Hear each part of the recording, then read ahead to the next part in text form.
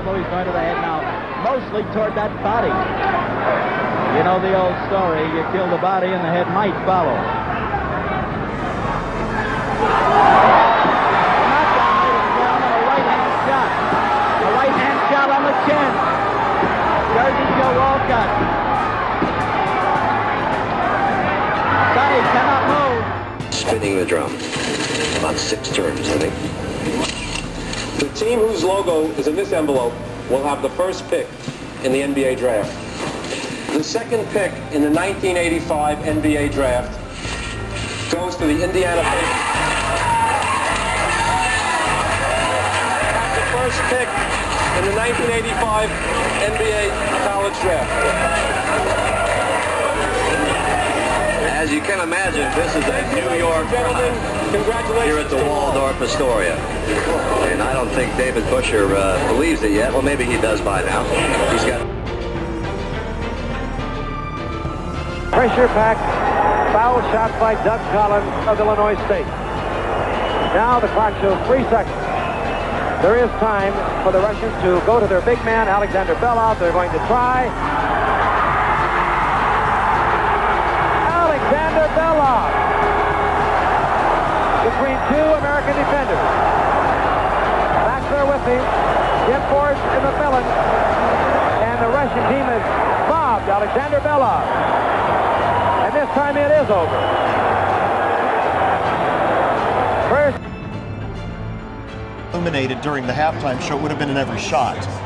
So we took that out, put it up there so that I could see it and that everybody else saw it.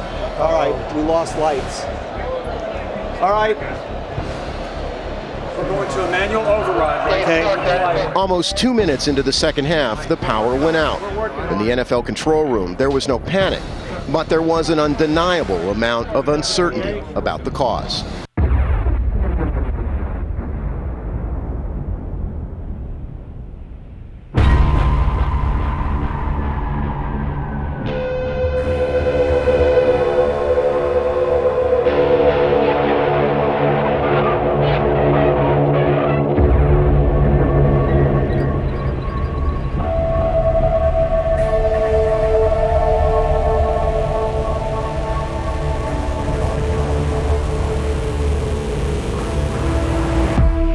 And welcome everybody to NWCZRadio.com, Channel 1's Down the Rabbit Hole. Of course, as you know, I'm Big D, and it's good to have everybody along.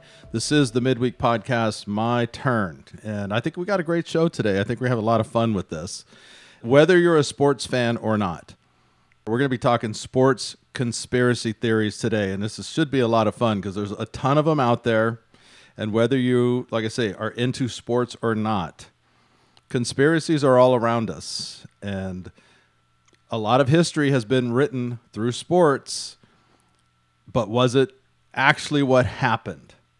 So we're going to be diving into that. As always, you can listen to us on Fringe Radio Network, fringeradionetwork.com. We thank those guys, and you can email us at downtherh@protonmail.com. And we love getting your emails. We love hearing from you, and I hope you're having a great summer. I have a special guest today, and we don't often do this, but I have a buddy who happens to be visiting, and he is an award-winning sports writer and has been for over 30 years, just recently retired. So he knows sports about as well as anyone. And do you want me to tell your name? Do you want to stay anonymous, or are you okay? Just say Kevin. It's fine. All right, Kevin. So my friend Kevin. I'm not going to tell you where he wrote or what paper he wrote for, but he's interviewed all the who's who, been involved in sports for a long, long time. And as I say, he has won several awards for his writing. So welcome to the show, Kevin. It's good to have you along. Well, thanks for having me today, and hopefully this will all go well. It's going to go great. Interesting topic. It's going to go great. So here's the premise of the show. I have not given you an advanced list of the topics we're going down today. We're just going to lean on your expertise. And if you don't know everything about it, that's okay. But you've been in the sports world long enough. I guess first thing we need to establish is, do you believe that there are conspiracy theories in the sports world? Of course. conspiracy theories for sure. Right.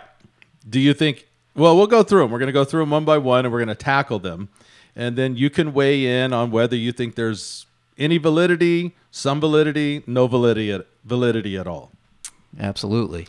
All right. So we're going to start. We're not going to go in any particular order because we're going to be dealing with lots of different types of sports: football, basketball, soccer, baseball, all kind of things here. Okay. So it'll be kind of random, but I think that adds to the fun. But we're going to start with the Super Bowl III, which was between the Colts and the Jets. Now, according to many sources, including Bubba Smith, who was defensive end, of course, for the Colts, he claimed, and several people backed him up on it, that Super Bowl was completely rigged. It was thrown, and that quarterback Earl Morrall and coach Don Shula were at the center of the fix, and that the Colts owner Carroll Rosenblum had placed a wager of a couple $1 million against the Colts. And to his deathbed, to Bubba Smith's deathbed, he claims the whole thing was rigged because, of course, we know it was the AFL versus the NFC. There was no National Football League. There were two separate leagues, and this was going to marry the two. What say you? I say that Bubba Smith's conspiracy theory on that is probably wishful thinking.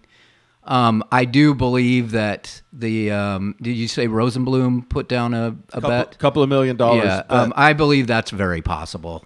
Against his own team. I do believe, that's possible. But that's obviously possible. But I wouldn't put it past. But they were heavy favorites. Why would the owner? Because you would make a lot of money, and if you think that the other team might actually be... But nobody thought that the Jets could win. Yeah. Nobody. Well, that's the famous guarantee. Joe Namath obviously did. Yeah, exactly.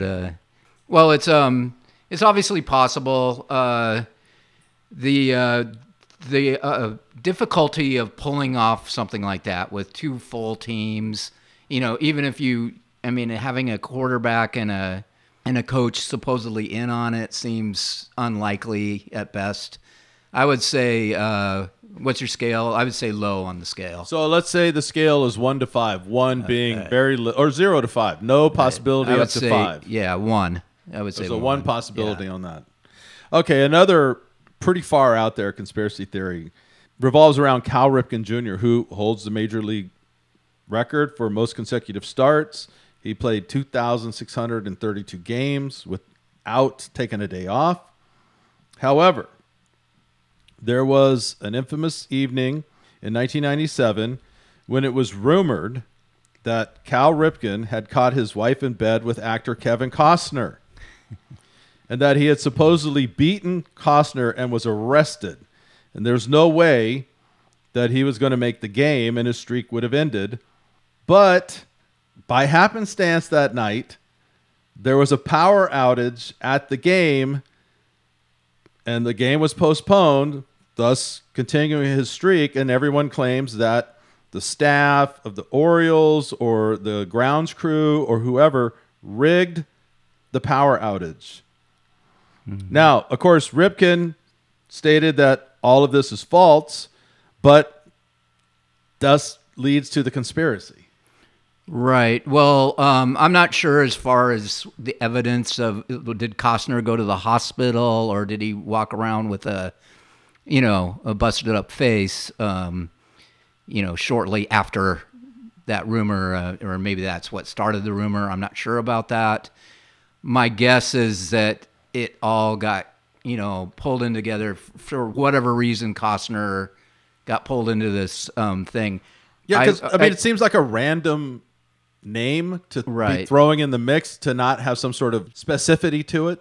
Exactly. And 97, I remember it. I don't remember like the specifics about Costner, like I said. Well, he claims it didn't happen. He called into a sports show not long after the incident and was vehemently denying that he was in bed with Ripken's wife or that he got beat up or anything happened.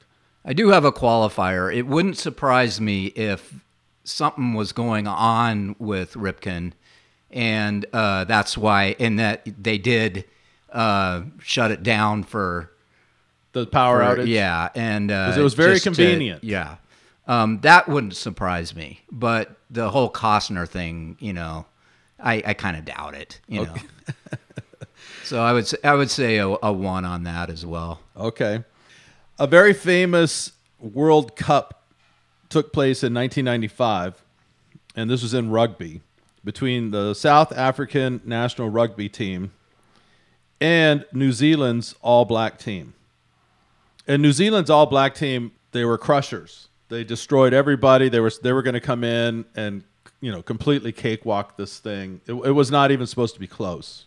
However, the night before, the New Zealand team came down with food poisoning, and there's been all kind of theories about this collective sickness. And here's the most popular. So there was a team dinner, lunch or dinner, and they were all herded into one room. And there was a waitress named Susie the waitress. And people claim that she poisoned their water, which was leading up to the final game. Others say it was milk. And according to some, she was brand new. Nobody had ever seen her before. And she was obviously a plant by somebody. And then others say that it was a fictional story of food poisoning and that it just happened they all got the flu. The actual team says they're the ones who claimed the whole Susie story. That she was a waitress. Her name was Susie. She was the only one that waited on them and brought in the food and the water and everything. And so I'm guessing that because they all got sick, that's the common denominator. Right. But there's never been actually any proof that it happened. So anyway, into the story, they got beat. And it was one of the biggest upsets ever in rugby. Right. And everyone was like, there's no way this happened naturally. Seems suspect. And I've heard some other, rumors of that happening with other teams in other sports occasionally.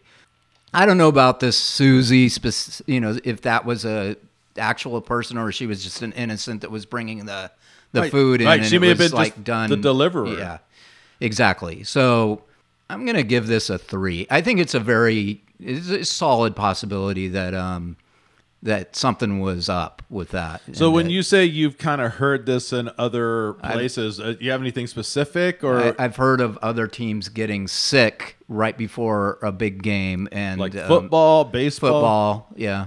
Okay. That's all I'm going to say about it. Oh, but you're going to leave that open. Yeah. Okay. So we're going to hit this one. This is probably one of the most famous conspiracy theories in sports, especially in our lifetime. And this is the 1985 NBA draft. And for those of you who weren't around and don't know what was going on, the New York Knickerbockers at one point were one of the top teams, along with the Lakers. And I mean, they were riding high. And then they were terrible. And people weren't going. And, of course, it's a huge market. NBA was trying to figure out how to get them back on track. And so we come to the 1985 draft where were there 6 teams? I believe there were 6 teams that were in this lotto. And David Stern was the commissioner, and he was young. He was the young David Stern commissioner. And I got all kind of conspiracy theories about David Stern. I think when the book is written, and the truth ever comes out, Stern was involved in a lot of shady stuff. However, this was the first one. And so they had these envelopes that were the size of like records and like 33 RPMs. And they threw them in this lotto bin and cranked it around a few times. And then, again, there were all these teams lined up, but New York had to have this guy. He wanted Patrick Ewing, who was the prize.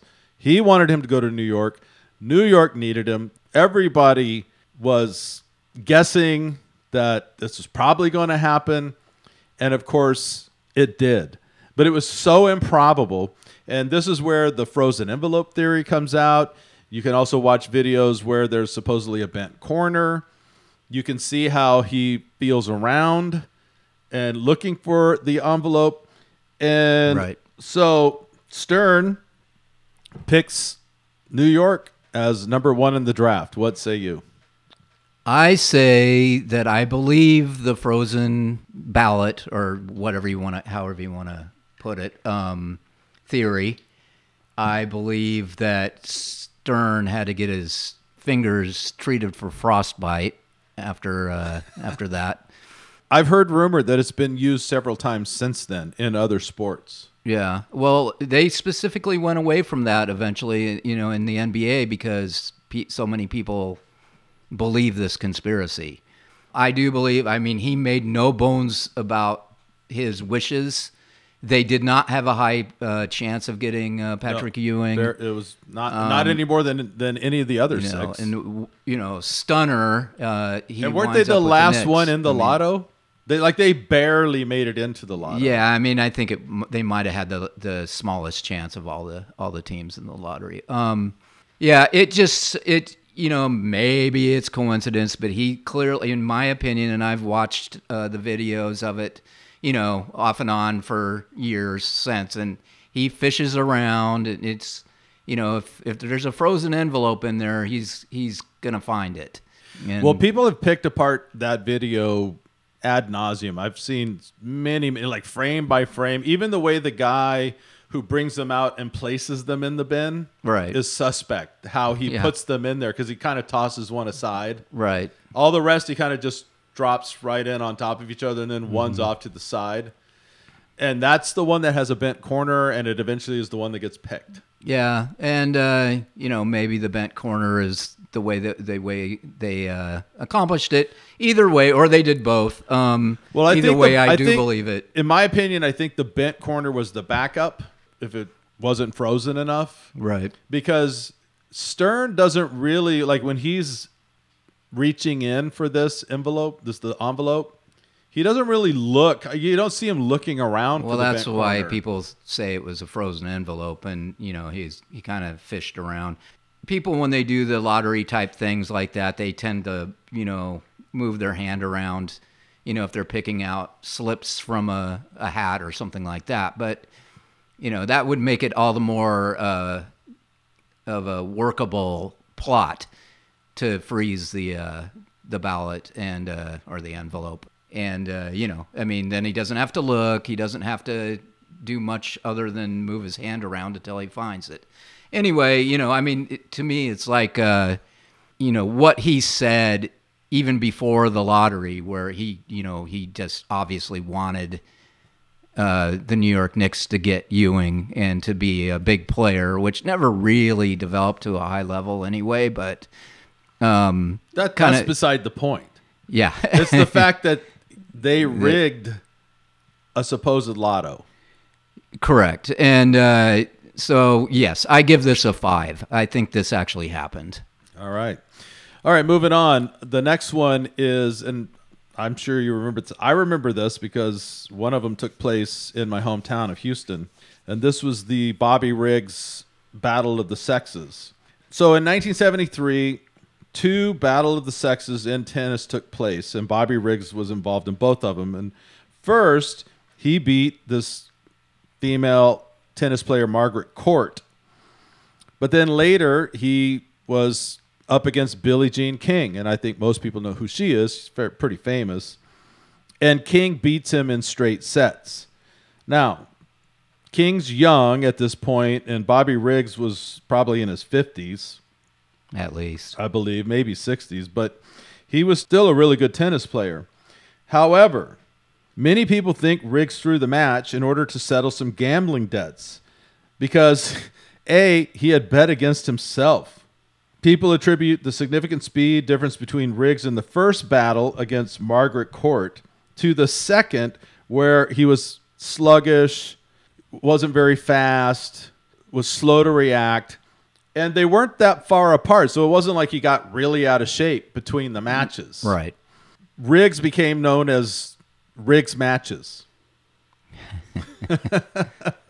And it was, for those of you who weren't around, that was a huge deal. Lots of people tuned in for it. It was big competition. And of course, with Billie Jean King winning, and some people say it was set up so that she would win, so that women's tennis would then kind of cross over and become sort of mainstream. Right. You buying any of this? That's a tough one. I wouldn't have been surprised if she was capable of beating him, at that point, and, her age as opposed to his age, how good she was. I think Margaret Court was older, a little bit older at that point. So, she might not have been able to move like Billie Jean King could, when they both played their matches. Well, I will say part of it, if you go back and I watched the match again, and he didn't seem too worried. He didn't seem to be competitive, I will say. Right. And then even after the match, he's like laughing and joking, and because he had won a huge bet. Yeah, and that makes me question the straight sets thing and all that. Whether or not she was capable of beating him, I think is, aside. It's not totally the point, but kind of was. Yeah, it's not the point because we're talking about, is this a conspiracy? Right. Did he throw the match? Because if this he was did, so historical, and the history books were written on the backs of this to propel women's tennis into what it is today. This was the defining moment. So was it set up? Are we hearing factual history, or was it all a big kabuki theater? It's obviously hard to say, but if they know for sure that he was gambling on it, that's a big a red flag right there, I would say. And did it have a big impact on women's tennis? Of course it did, but maybe that was just, it was the most important thing to a lot of people, but to Riggs, maybe just the money was the most important thing. So I would give this a 4. I think it was a very I think there's a strong possibility. Yeah. And so what we talk about on this show a lot of times is it's not even so much that it is a conspiracy theory, because it obviously is what's the historical implications of these cover-ups. Correct. And of what we haven't been told the truth about. And, they often say that history is written by the winners. Well, this is a prime case. And so did she really win, or was it all set up to fool the public? Well, and you also take it, like John McEnroe is around 60-ish right now. He's still active. He still plays tennis. I'm not sure. I think he still maybe plays on the senior tour or the senior league or whatever they're doing with that now. But if it even exists. But I kind of wonder, how many women could actually beat McEnroe right now? I mean, I don't want to get too controversial, but I think he would probably struggle with the top women, but I still think it's a fair comparison. I doubt it'll ever happen. We'll never know. But. Right.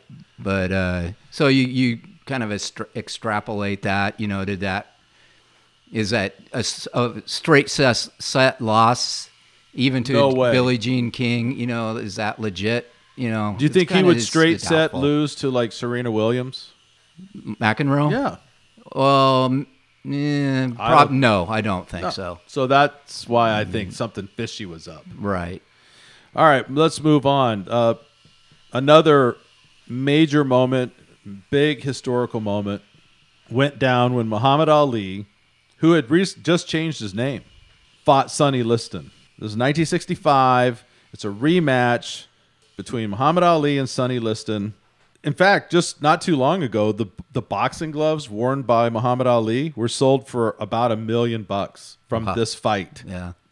Boxing is... We could do an entire show about all the conspiracies in boxing.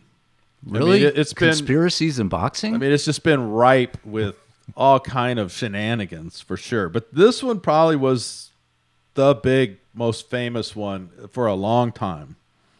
And if you're not familiar with it, a couple of minutes into the fight, Ali supposedly catches Liston with a quick right and floors him, and it's called the Phantom Punch. The fight wasn't stopped immediately, but Liston appeared to be he was almost like punch drunk. No way he could continue the fight. Some people claim that Ali legitimately caught him with this quick right, and it was so fast the camera couldn't catch it.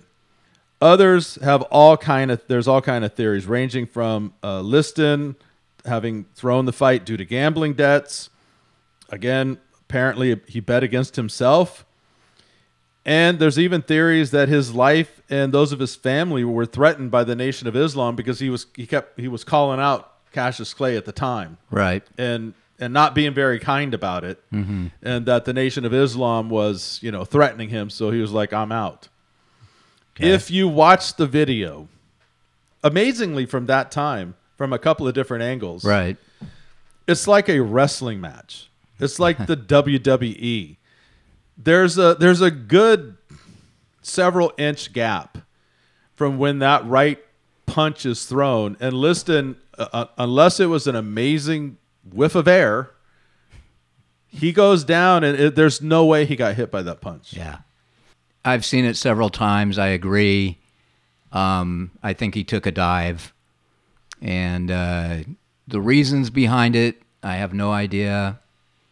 Whether or not he was threatened or coerced, or, they said, we want Cassius Clay to become this star in effect, and probably gave Liston money and whatever, who knows. But it definitely, I don't see any evidence that he actually hit Liston, and Liston's reaction, unless it was some kind of freak delayed reaction, seems very unlikely. So yes, I would say 5.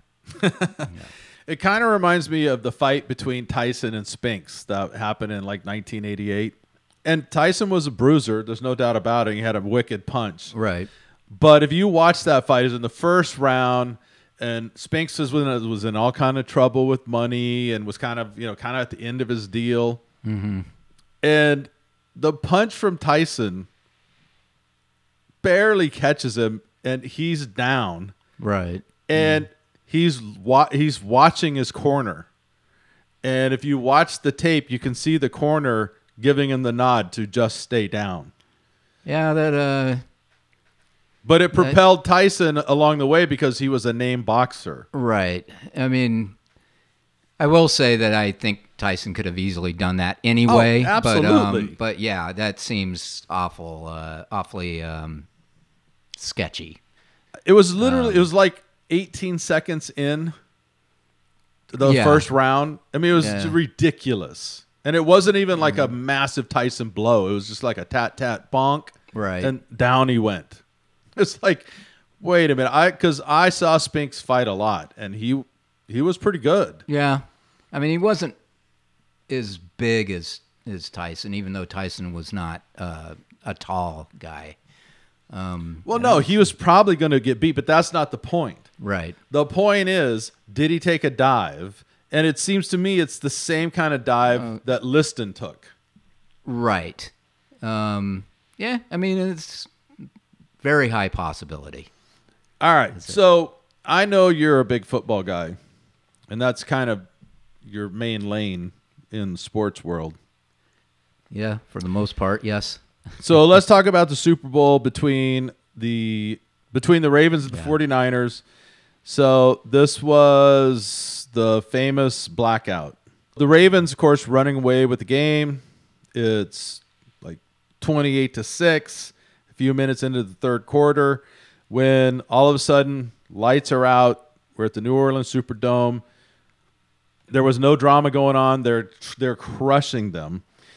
And when they came back on after this 34-minute delay, 49ers made this valiant comeback. They score like 17 unanswered points. And, of course, the Ravens hold on to win. However, a lot of people believe that it was Roger Goodell, who's the commissioner of NFL. People were tuning out. They knew it. The game was a bomb, and this is the Super Bowl. And a lot of people believe that Roger Goodell made the call to somehow delay this game. Now, here's my only problem with this. They have no guarantee of making that comeback either way. Right. You still have to play the game even after the delay. And the fact that the 49ers scored 17 unanswered points, I don't know how that directly relates to a power outage unless Goodell called down to the Ravens and said, let them score. And Right. I don't see that happening. No. I think this is one that I would like to believe was true, but I'm not sure. I wouldn't put it past Goodell in the NFL to do something like that intentionally, but it's probably a 2. I think there's a possibility, but I'm not totally convinced because you can't, without throwing the game completely, you can't guarantee how the game's going to go, the flow of a game. So Right, and that's my I would say that's my biggest hesitancy to call this a conspiracy. Right. I have no problem believing that Roger Goodell would say something's got to happen here because we're losing everybody, we're losing Right. money, we're gonna have to reimburse all these second half advertisers. Maybe they did it for that, and oh look, there's a blackout at the Super Bowl. What's going on? Maybe, but it seems like people would have the opposite effect. People would bail until it came back on again. But yeah, I mean, it seems unlikely for the most part that. Do you think it's likely that Roger Goodell made the call to black it out? Because there were no storms in this is New Orleans. There were no storms in the area. There was nothing going on, and all of a sudden, just the Superdome goes dark. I think it's maybe they were hoping that their odds would be on their side, and that the 49ers would make a push, and it would be more exciting. So yeah, I mean, I gave it a 2. I don't know if it's enough to push it to a 3, but yeah, I mean, I always wondered about it. When I was watching the game, I was suspect. I mean, I was too. I was like, this doesn't seem normal. Yeah, and especially when they had no answer. Right. I mean, it took them a long time before they came out with some cockamamie answer. Yeah. Whereas at the moment, usually they're like, oh, we've blown a fuse or a transformer went down, and they know right away, and they're scrambling around like, well, I don't know. Right. All right, let's go into a couple of theories about probably one of the most famous athletes, at least during our time, Michael Jordan. Okay. There's a famous game against Utah Jazz in the 1997 NBA Finals. There's a lot of conspiracy theories about this game. A lot of people call it the flu game because Jordan was apparently really sick. It added to the storyline. Everybody tuned in. Is he going to make it? Is he going to play? How's he going to do? And here's a couple of the conspiracies. One of them is that it was a sketchy pizza that had been delivered to Jordan the night before Game 5. According to Tim Grover, Jordan's former personal trainer, the team ordered a pizza from their hotel room in Utah. Grover says that 5 men delivered the pizza late at night and that he, Grover, had a bad feeling about the situation. Jordan was the only one who ate the pizza. And later that night at 2 a.m, Grover said he received a call saying that Jordan was sick. Of course, they came out and claimed he had gotten the flu.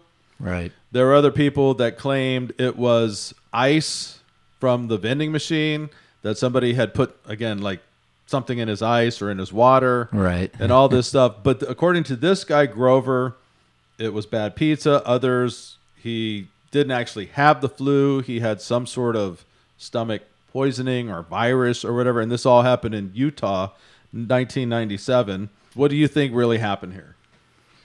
I don't know. He probably just ate a bad pizza. Or, he probably got food poisoning from it. I don't know if it was intentional. Probably not.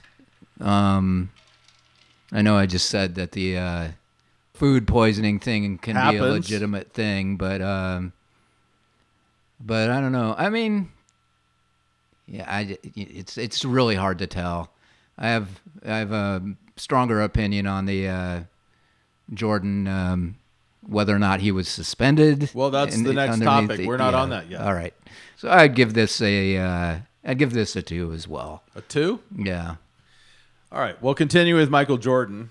Everybody knows that it wasn't the peak of his career, but he was still at the top of his game. And he still had several years left where he was a dominant force. He suddenly announced his retirement and that he was going to go pursue baseball. And it shocked everybody. Nobody could figure it out. Everyone was stunned.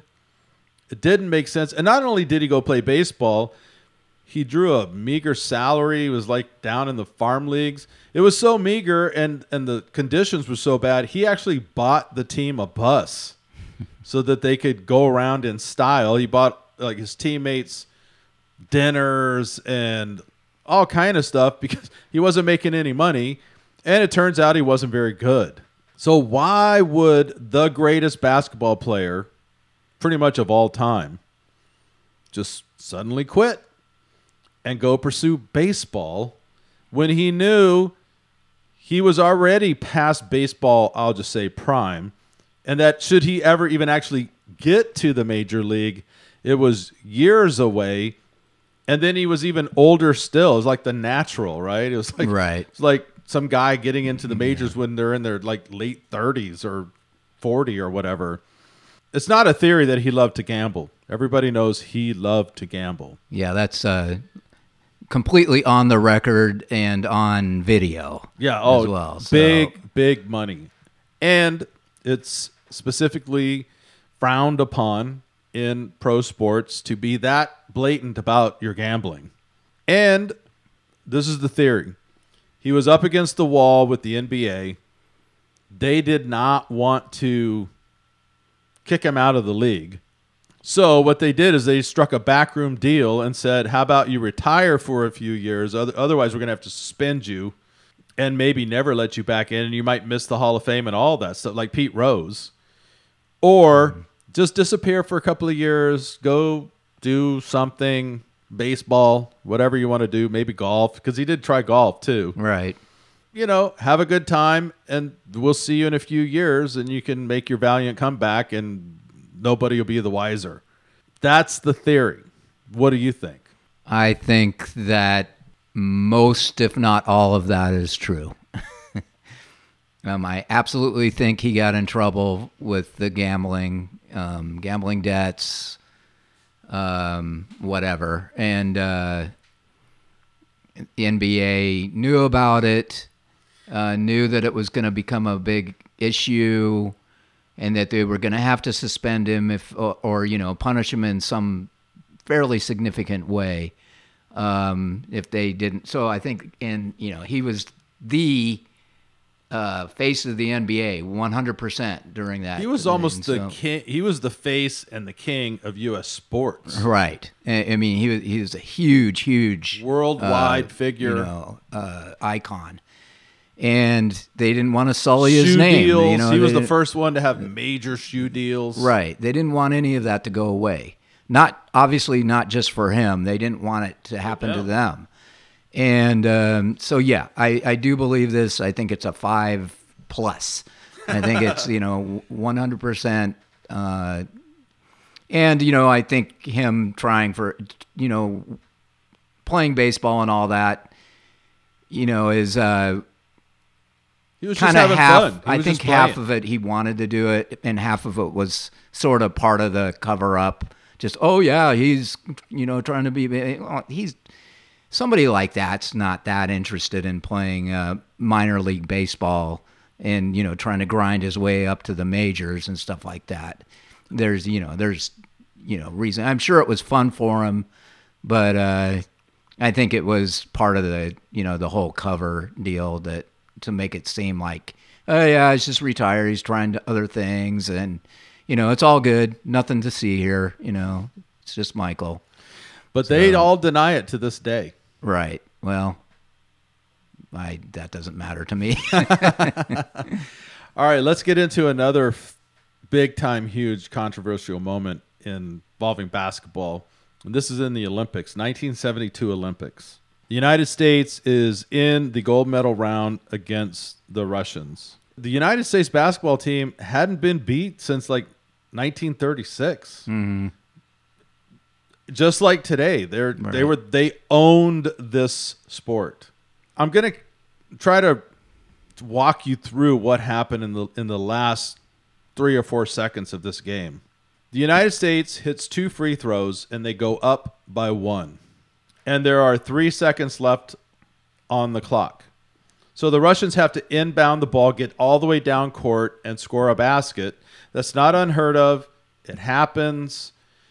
However, what happened in this game is the Russians inbound the ball gets deflected twice, goes out of bounds, horn sounds, place goes crazy, players rush the court, mayhem ensues. However, the refs put everybody back in place and claim that there's 1 second remaining in the game. A high-ranking international basketball official said that the clock hadn't been reset and that after the second inbound pass, and he gave Russia another 3 seconds. Right. Which was unheard of. That doesn't happen. And then if you watch the video, Russia inbounds the ball, throws a lob pass down to some guy's like 7'2" or something. Alexander Belov. And he lays it in. And even still, if you watch the clock, the first inbound pass, clock doesn't start. He lays it up, horn sounds, game over. And then that was it. The U.S., of course, appealed, and they complained, and they were denied every single time. And it's probably, other than some boxing matches that I've seen in the Olympics and a few other, more of the Olympics where the judges score, there's lots of controversy. But in this is a game where it's by points. The person who has the most points win. And the conspiracy is that the Russians paid off the refs. The Russians had threatened them. Right. And that they were obviously in the pocket of the Russians. And it doesn't sound like that big of a deal right now, but this was so huge in 1972. It almost destroyed Olympic basketball. There were thoughts of dropping it from the Olympics because this was so messed up. Yet, if you look at the history books, Russia won 51-50. It stands. And after all the appeals and everything, nobody got in trouble. Nobody got questioned. What do you think? Well, there's a few things to add to that, too. Belov got the pass after all that previous nonsense. Basically plowed through players and laid it up. I mean, it's a clear offensive foul, multiple offensive fouls, actually, in one move. Also, if you really want to know, how the Americans reacted to it after the fact, even when they did not show up for the medal ceremony. So it was the Russians and whoever placed third on the podium. They obviously did not think that it was a fair deal. The person that botched it the most, I mean, the officials clearly botched the the call along with the timer. As far as the first inbound pass and all that stuff. I think it was a FIBA official or the head guy maybe of FIBA who ruled that extra seconds should be put on was 100% false. Or I mean, he actually did it. It was an incorrect ruling that he had no right to make. He was not even an Olympic official, from what I remember. And basically, not in the basketball arena area, right? I mean, he was an official, but he had no jurisdiction over this game. Correct. And then he just adds 3 seconds out of that had made no sense whatsoever, unless they were obviously trying to give the Russians more time to win, which is what they were doing. This was 100% highway robbery. It doesn't even really matter how you felt about the U.S. team or whatever. I mean, that it should never have ended that way. What I can't understand is what was the motivation? Do you think the refs were paid, or were they afraid, or like what? I could see Russia. I mean, the reality is Russia has had a history of doping and doing all sorts of. I mean, they've cheated in the Olympics, along with like East Germany and those, the US. those countries. It wouldn't surprise me if they tried to strong arm, some of the officials and the maybe the official. I'm talking the officials on the sidelines, and then possibly the referees as well.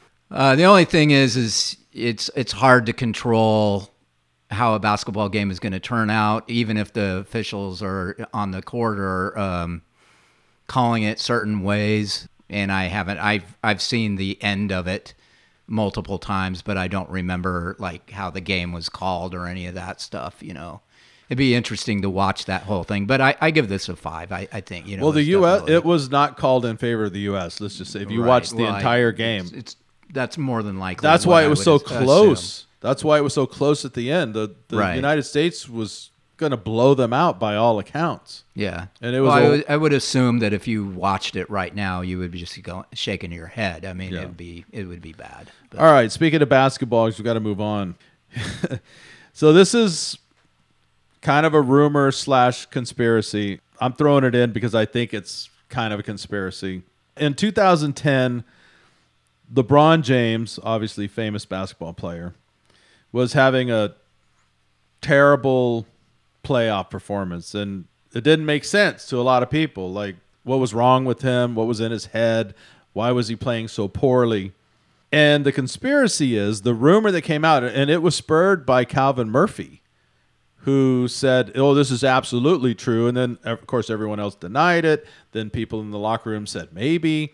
But the conspiracy / rumor is that Delonte West, who was LeBron's teammate, was having sex with LeBron's mom.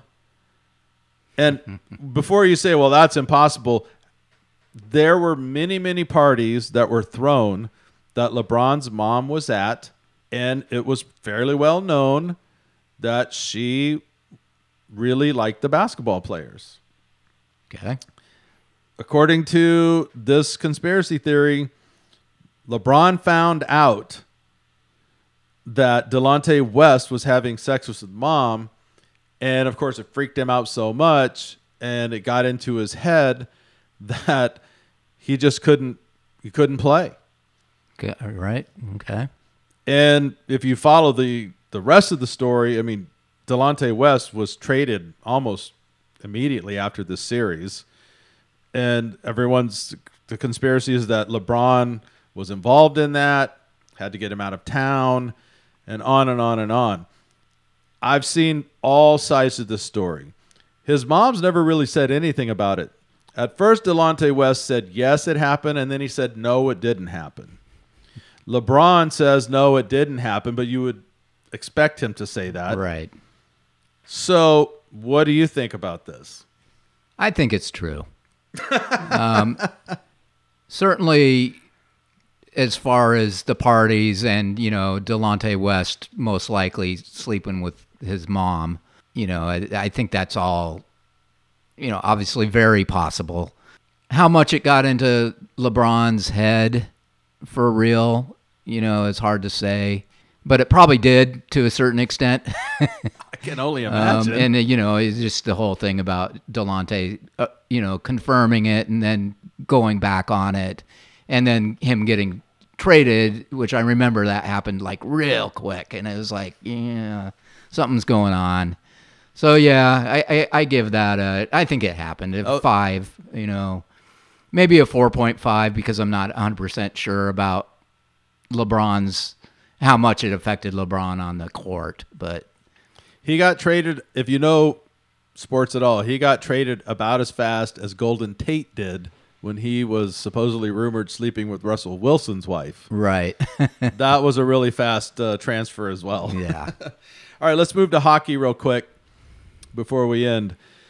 I found this one to be pretty amazing because if you know hockey at all, you know who Wayne Gretzky is. Wayne Gretzky was the face, the poster boy, and a fresh face. He was wholesome. He was everybody's favorite because he was nice and he was kind and he was great. And he was the perfect representation of the sport. Amazing player, on and on. Well, time out, because here's the conspiracy. The conspiracy is that Gretzky's wife and about a half a dozen NHL players were caught placing bets in a nationwide sports gambling ring financed by the Phoenix Coyotes assistant coach, Rich Touchette. The ring was discovered to have processed over 100 wages worth over $1.7 million. Now, Gretzky's wife was caught up in this sting. However, the conspiracy is, and most people believe, that she was only placing the bets on behalf of Wayne. Right.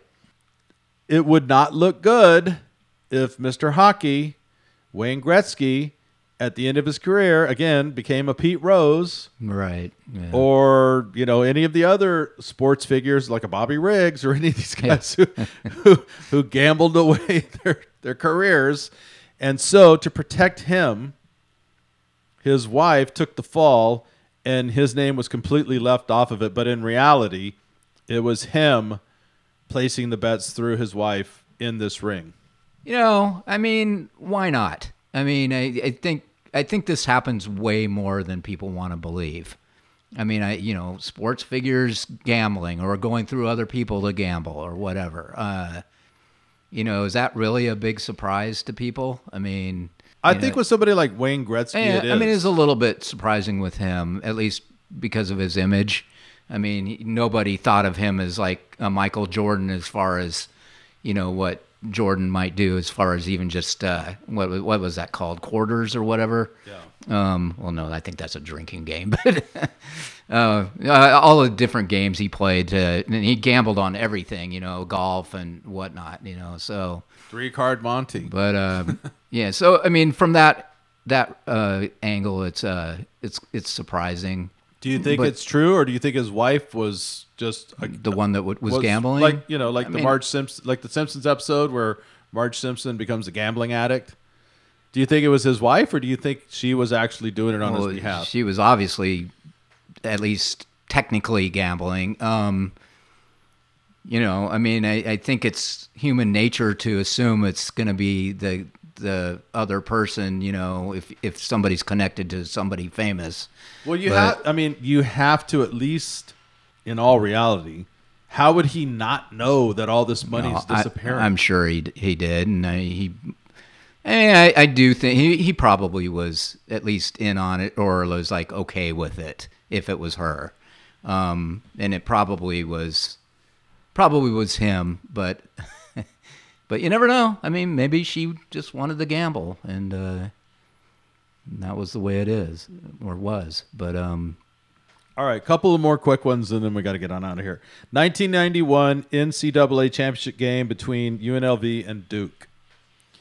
UNLV was an amazing team. Duke was solid, and they're always solid. But if you followed college basketball at all, UNLV has had many conspiracies around them because they're in Las Vegas. And a lot of wages go on there, and you can gamble on college sports and everything else. So the conspiracy is that it was fixed, that the UNLV players fixed the game, and they all profited from it because they're in Las Vegas. A lot of the casinos sent their sports book guys to them, right, and said, "You guys are the favorite.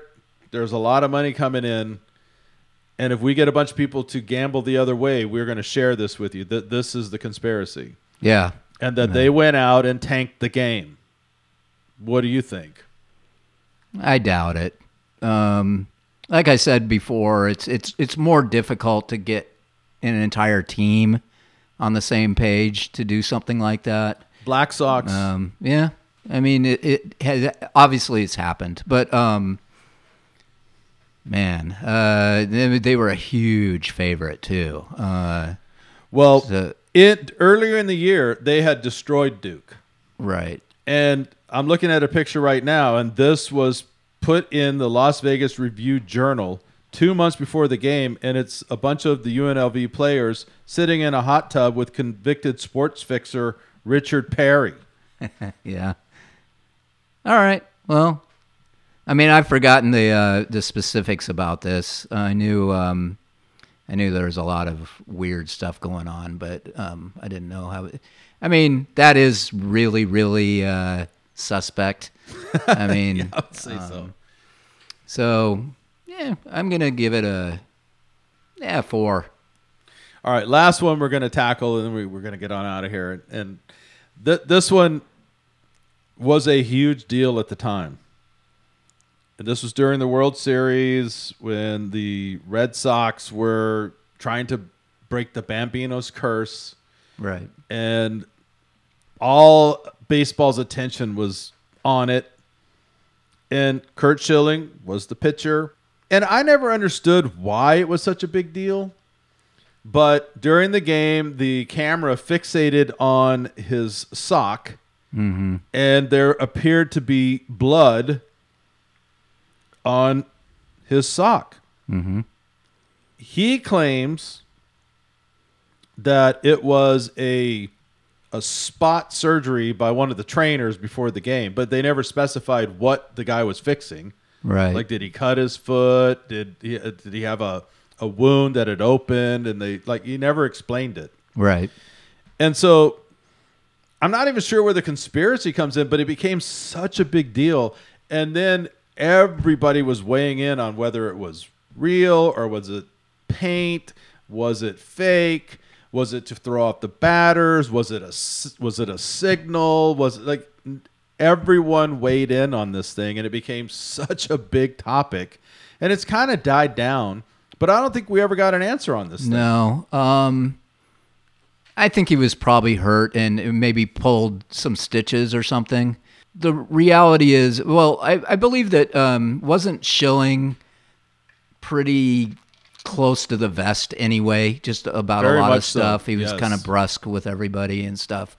So that maybe explain, why we really didn't hear any kind of... Don't you think the trainer would come out and say, well, hey, I mean, possibly. he ripped but a stitch. And for all I know, Schilling told him not to say anything. But I don't... It's like, yeah, I mean, I can't imagine too many things that he could have used to his advantage by having what looked like a bloody spot on his even if it on his was sock. But, paint, who cares? You're right. So my guess is that it's kind of a not much to it, and that Schilling's just being kind of a, his normal self, and not really wanting to talk to people about it. And I'm just going to throw this in because it's not really a conspiracy, although there's debate as to what actually happened. But there was a cross-country flight when Wade Boggs was playing, and he was with the Yankees, and they were, I think, heading over to play the Mariners, so they're going coast to coast. And the rumor is that during the flight, he drank 100 beers. And then they landed, really early in the morning, and they had like the game at 7 o'clock, and that he was either still hammered or very hungover. Now, I've also seen that it wasn't 100, but it was like a couple of cases. I've heard all kind of stuff.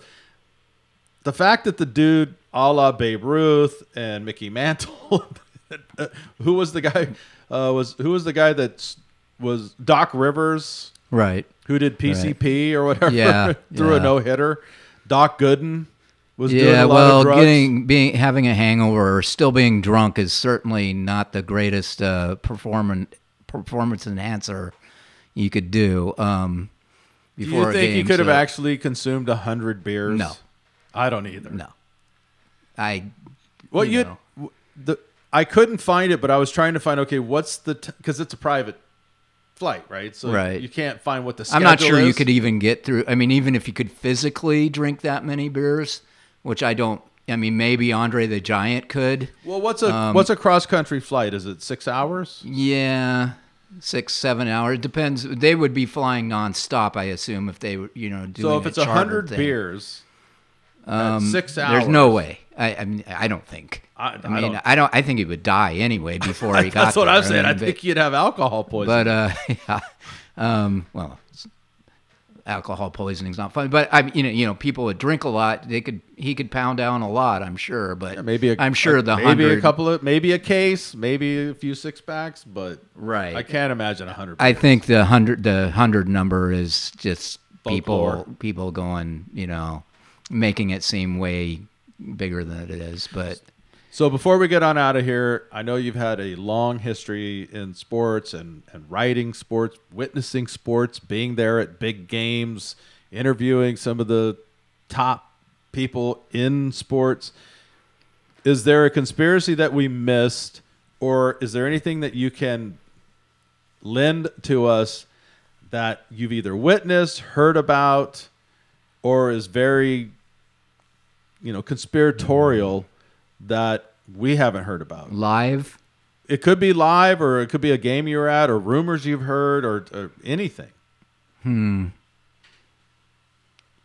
well, I mean, obviously we mentioned it before, but the early on about the food poisoning type stuff. I've been around a team that happened to, supposedly. Nobody would. I mean, a whole bunch of players got sick in a specific situation where it would make sense that that could possibly happen, and because the other team would want to win. I mean, people. I don't think the other team had anything to do with it if it did happen that way, but somebody supporting that team, So yeah, that. Otherwise, it's just the normal people complaining about how certain conferences handle certain teams, and favor teams over other teams in college sports, or officials. Lots of fans, of course, complain about officials. I don't even know. That's not much of a conspiracy theory, but so nothing major other than yes, I've been around. Real close to a team that got food poisoning at one point before a big game. So. All right, one last question in this sort of arena. Outside of boxing, which I think everybody would agree is one of, if not the most fixed sports that's not an entertainment style sport like wrestling. Okay? Mm-hmm. Outside of boxing, your opinion, what do you believe is the most fixed outcome sport, mainstream sport that's out there? I think the NBA under David Stern was probably the most. I mean, you got the Donaghy, the ref, yeah, and that whole business, and a lot of rumors about how David Stern just conducted everything, including the frozen envelope. That probably, I mean, I don't know so much, I'm not sure about that after he left and then eventually he's passed on. But currently, probably the way college sports in general are kind of beholden to, I don't know if it's a conspiracy theory so much as kind of just a whole sketchy kind of wrong thing, like with ESPN and all that, and kind of supposedly, I guess it is a conspiracy theory, things get manipulated because of TV instead of actually wanting teams, they would rather have specific schools be successful on a consistent basis because it draws more viewers than half the other teams. So, all right, there you have it, everybody. That is the sports conspiracy show for today. Kevin, thanks for coming. Well, thanks for having me. And there's a lot more out there, so the next time you come back, we'll have to do this again, and we'll go down the rabbit hole on some more of the sports, because I have pages of them. Yeah, So- for sure. It was, We'd love to have you back. All right. Everybody have a great week. Brandon and I will be back on Sunday, and we'll be continuing our series on the Illuminati families. In the meantime, email us at downtherh@protonmail.com if you have some topics that you'd like us to cover. And we will see you back here on Sunday. I'm Big D. I'm out of here.